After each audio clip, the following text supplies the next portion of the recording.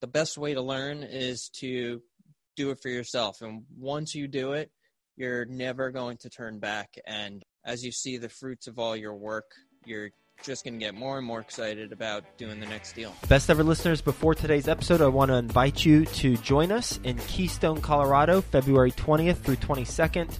It is the 2020 Best Ever Conference.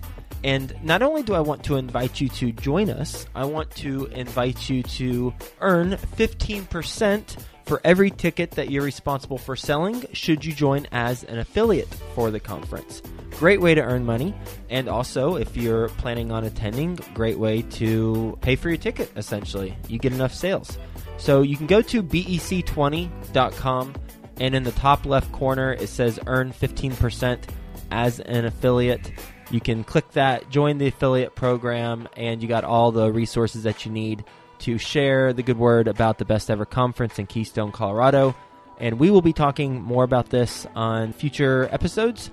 But for now, go check out bec20.com and that affiliate page. You can earn 15% as an affiliate, and we will see you in Keystone, Colorado. Best Ever listeners, today's guest is being interviewed by Theo Hicks. You know Theo, he's with us every Friday on Follow Along Friday. You're going to get a lot of value from this conversation. So with that being said, let's get going. Hello, Best Ever listeners. Welcome to the Best Real Estate Investing Advice Ever show. I'm Theo Hicks, and I will be the host today. And today, we'll be speaking with Donato Satani. Donato, how are you doing today? I'm doing great. Thanks for having me. Absolutely. I appreciate you coming on the show. I'm looking forward to our conversation. A little bit about Donato. He is the managing partner of DXE Properties, has managed multiple projects in closing, totaling over $3 billion, that's billion with a B, in value, based in New York City, New York. And you can say hi to him at dxeproperties.com. So, Donato, before we get started, can you tell us a little bit more about your background and what you're focused on now? Sure, no problem. So I started my career in New York City in the construction industry.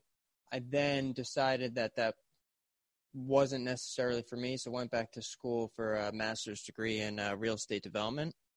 I then went on to work for a couple of owners in New York City, including Macklowe Properties and Oxford Properties, two very large owner developers in Manhattan, where I had the opportunity to build some mega tall skyscrapers and close on huge properties, upwards of $3 billion in real estate. Since then, I recognized that you should work for yourself and split off and created DXE Properties with a friend of mine. And we currently own 7 properties, around $25 million in real estate, and we plan to keep going. Are the properties you own through DXE, are those also skyscrapers, or are they a different type of real estate? No, they are totally different. The properties we currently own, we own 2 retail properties one has a development component, both outside of New York City. And then we own 5 multifamily properties scattered throughout the Southeast mostly. All right, let's talk about the skyscrapers first, because not every day you get to talk to someone who developed a skyscraper. Do you want to kind of maybe tell us about one particular project that you worked on that stands out? Talk about the height, the cost, and what all goes into developing a skyscraper from a preparation standpoint. Yeah, no problem. So building in New York City is quite difficult. We always call it building on a postage stamp. One of my most notable projects was with Harry Macklowe of Macklowe Properties. So there we developed 432 Park Avenue, which was the tallest residential building in the Western Hemisphere. The total height was about 1,400 feet tall, 106 apartments. The most expensive apartment went for over $90 million. So it was an extraordinary experience to be a part of. But as far as the planning, he bought the site back in around 2006, 2007. It was a Drake Hotel site, it was called. He bought it for $400 million and then had to slowly assemble land around it. Eventually demolished the site, but the economy turned, so the project stalled. Harry Macklowe is a very tenacious developer and was able to convince a large equity partner to step in and continue on with the development. And from there, we planned this 1,400-foot tower, which had never been done before in New York City, for high-end condos overlooking Central Park. You could see all the way out to the Atlantic Ocean when you're up nice and high. So we planned it. We pre-sold a lot of units, and there's only a couple units left today. So do most skyscraper developers, will they build it and then they will also kind of manage it or sell the units afterwards? Or do they typically build it and then sell it to someone else who then actually sells the units or rents out the units? Most developers in New York City, when they're developing condo units, they will build it, manage it, and sell off the units. Some of them, depending on which company, will keep property management in-house. There's a couple reasons for it. Number one, you want to make sure that the units you sold to the tenants, that they're happy tenants. And the best way to do that is to keep managing the property. Number two, in New York City, there's a sponsorship requirement that you're responsible for any defects in a property after you build it and sell it. So it's best to manage it and know what defects might come up firsthand and be able to fix them before you get into a lawsuit. What are the profit margins on these types of developments? I'm pretty familiar with multifamily development, just mid or low-rise apartments. What would be the ROI you would estimate was made on this project? This project was very unique. I could talk about it from when it was recapitalized on forward with the new equity that was brought in as a starting point. But I would say that Harry was visionary in putting it together at the right time. And we also had some good dumb luck and hit the market right. But in terms of returns, we could loosely say that the project cost around $1.3 billion and the sellout, including the retail, was over $3 billion. Okay, just out of curiosity, how did you get into, I guess not why you decided to get into skyscraping development, but how were you able to get on this team for these large projects, right? So if I'm someone who's interested in becoming a skyscraper developer, or at least working on a team, a developer who makes skyscrapers, what's some advice you would have for how I could kind of get picked up by someone? That's a great question. So I worked out of school. I went to school for engineering. Out of school, I worked for a major construction firm in New York City. I actually was able to be on the team that built the new Yankee Stadium up in the Bronx and also Madison Square Garden renovation projects. So that gave me some big-time experience on the order of magnitude of billion-dollar projects. I then went back to school to try and get onto the owner side. That's what a lot of people do. So I went back to school for real estate development, and I actually took a job interning for free when the market was bad because no one wanted to hire me. So I'd read somewhere that you really want to do something, do it for free. So I took a job interning for free for a smaller owner in New York City. Got some experience with that smaller owner, and the equity partner of that smaller owner happened to be the equity partner with Macklowe Properties on this huge project. And they called me up one day and said, "Hey, how would you like to build the tallest skyscraper in the Western Hemisphere?" And I said, "Sign me up."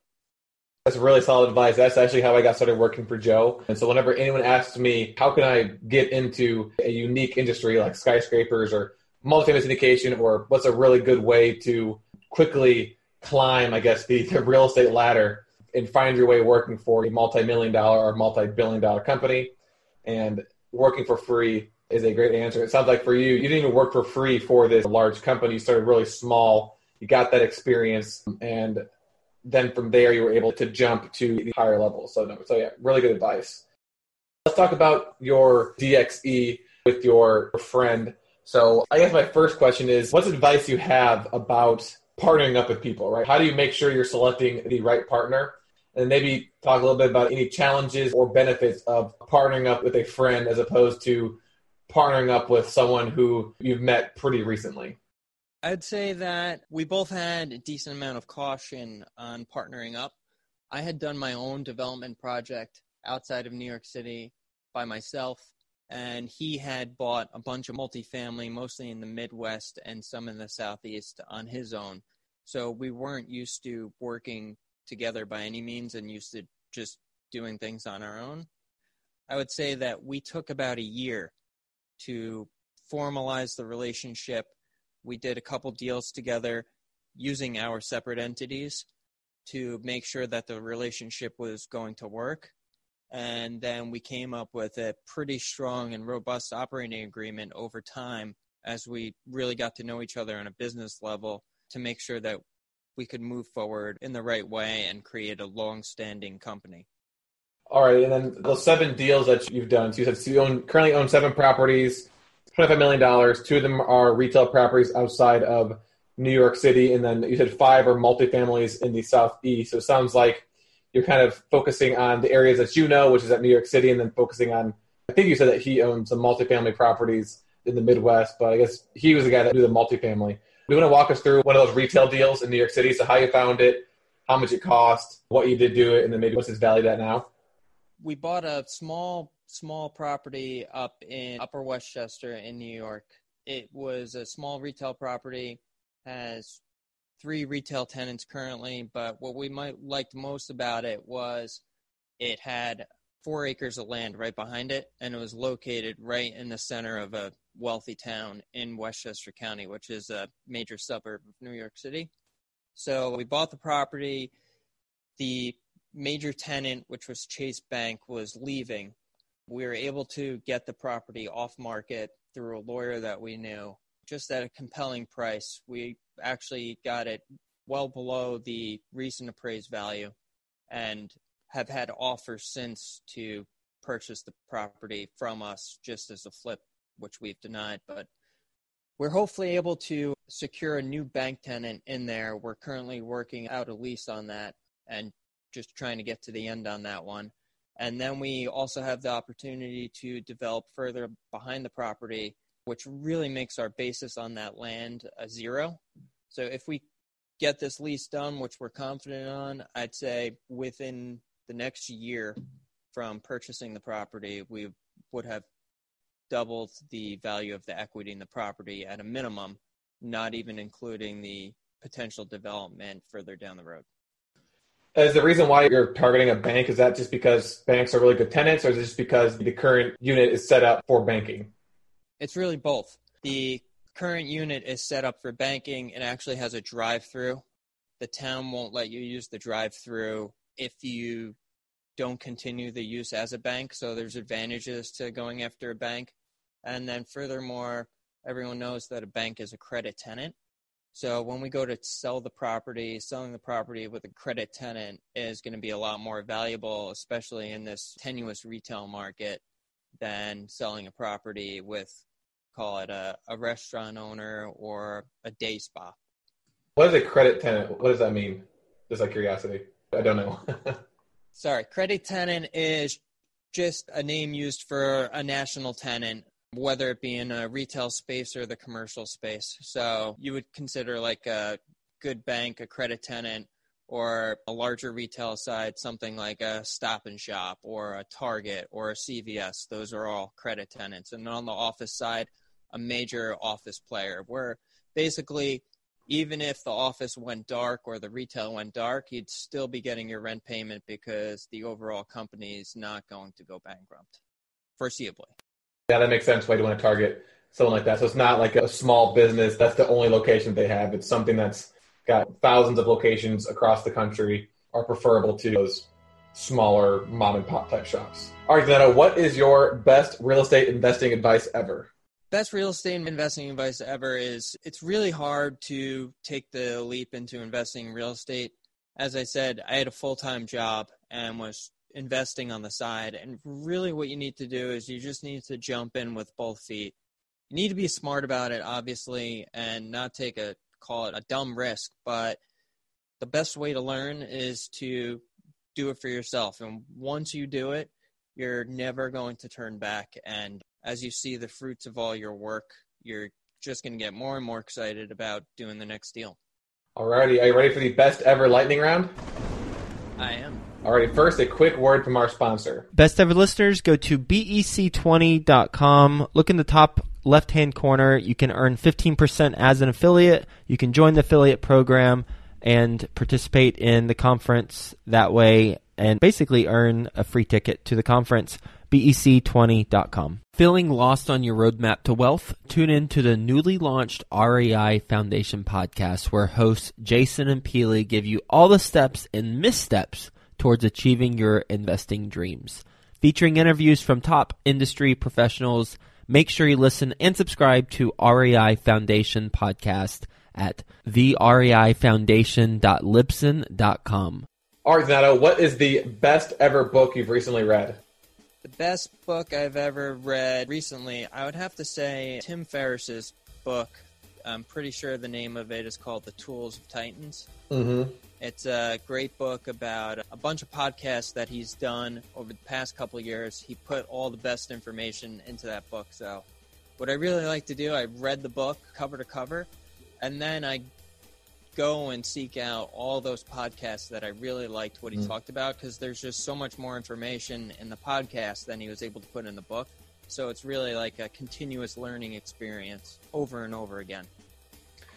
All right, well, what's the best ever Tim Ferriss podcast we should all listen to? Ooh, best ever Tim Ferriss podcast. He does an interview with Tony Robbins, which was really good. I recently listened to one with Seth Godin, which was very good. And the third one I would say is he interviewed one of the founders of Google, which was just fantastic.